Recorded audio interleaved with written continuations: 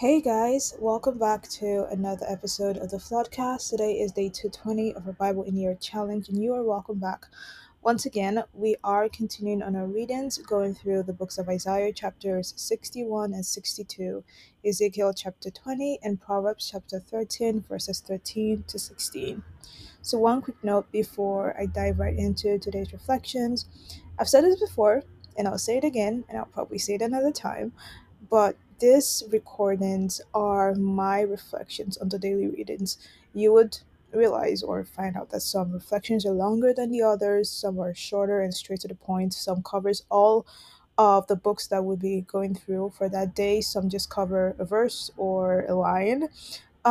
This is just to say that this is the parts of the daily readings that really spoke to me, and I'd just like to share that with you listening as well. And so, saying all of that, this recordings, these reflections are in no way a substitution for reading the actual verses and chapters yourself.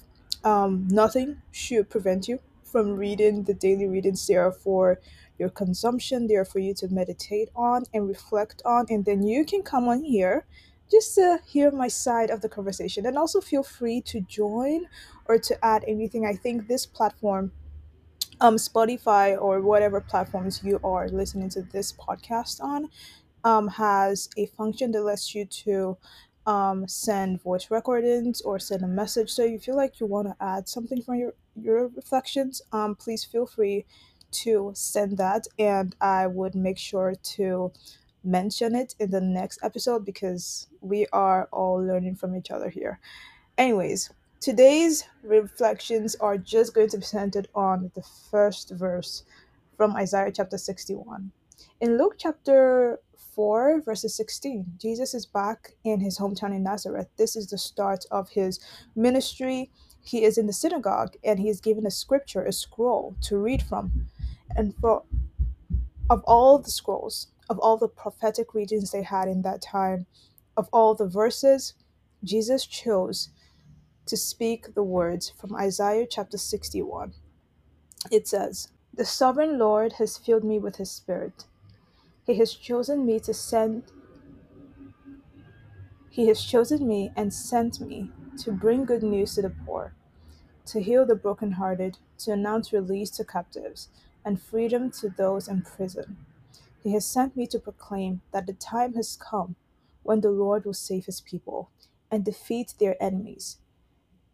He has sent me to comfort all who mourn, to give those who mourn in Zion joy and gladness instead of grief, a song of praise instead of sorrow." And of course, what other verse would Jesus have chosen to begin his ministry if not this? Because this is the reason why he came. He came to give us a second chance, he came to give us liberation, he came to save us from our impending death. And while the original prophecy from Isaiah in this time was given to the Israelites in exile as a way of giving hope to the Israelites, as a way of prophesying that God is going to save them and bring them back from exile, Jesus spoke these words to us as a way of prophesying that he was going to save us in the same way. But in the way of the Israelites, it was a physical exile, it was physical slavery, it was physical removal from their land, it was physical separation. In our time, in the time of Jesus, he came not just to save us from a physical exile, but from spiritual exile with God. Because by sin, we have been separated from God. By sin, we are taken from the place that was our land. We are taken from our position as sons and daughters of God, and we are heading towards death. We're heading towards separation from God. And Jesus came to save us and to bring us back home in a relationship with God. And having that in mind, that was one thing I got, that this is the Lenten season, and one of the major things we are reflecting on this Lent is the fact that Jesus came, Jesus suffered, Jesus died, and Jesus resurrected, and he saved us from a future that was bleak and dark and hopeless. Another thing that Lent teaches us is that we are followers of Christ and we are to be active followers of Christ, not just passive Christians that sit on the pews on Sundays and pray indoors in the corners and comforts of our rooms and um, read our Bibles when it's only convenient. We are to be active Christians, meaning that we are to live our faith in every ramification, in every part of our lives. And what can that look like? This Lent, we are called to imitate Christ. In When Christ came, he did not spare any chance or any um, opportunity to proclaim and to tell people that they don't have to remain that way, that there is a way for them to be healed from their pain. There is a way for them to be healed from their fear and from their anxiety. There's a way for them to live in peace and in joy with God. And when he was about to be taken and killed, he gave his disciples the Great Commission. No, I think that was after his death and his resurrection. Then he gave his disciples the Great Commission to go and spread the good news. And we, by faith, are also disciples of Jesus. And so this commission is also for us, that we as well should not spare any chance in telling people about the good news. So these words are not just the words of Isaiah, they're not just the words of Jesus, they are also our words. That the sovereign Lord has filled us with his Holy Spirit.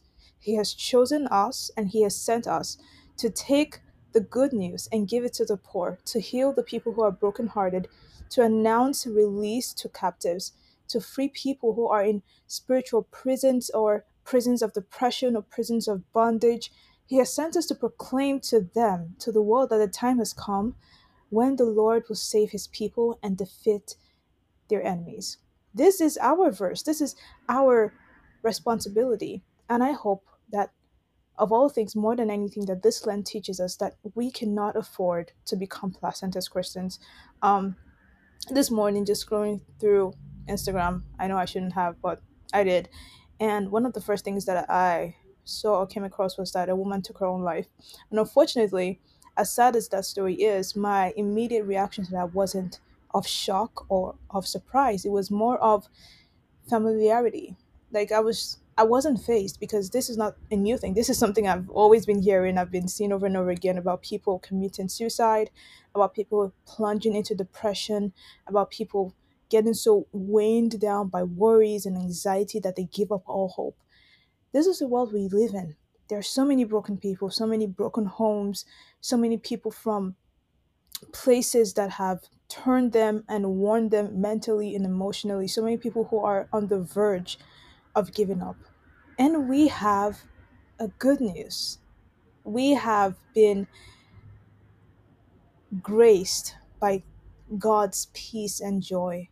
We have a message that it doesn't always have to be that way. They don't always have to end it all. They don't always have to give the enemy victory over their lives. That there is another way to be saved and to be liberated and to be redeemed. And for you to have that news, for you to have that message and keep it with yourself and keep it within yourself, when you're surrounded by people who need that, people who want to hear that, is very, in a way, selfish. We have been given the good news to spread it and to share it. And of course, um, depending on your personality, depending on your level with God, that might be not as easy as it sounds. It's still something I'm working on, trust me. But one thing I've learned is that in walking with God, it's not all about your strength. It's not about your capability. It's not all about the platform you have. It's all about your willingness to allow yourself to be used.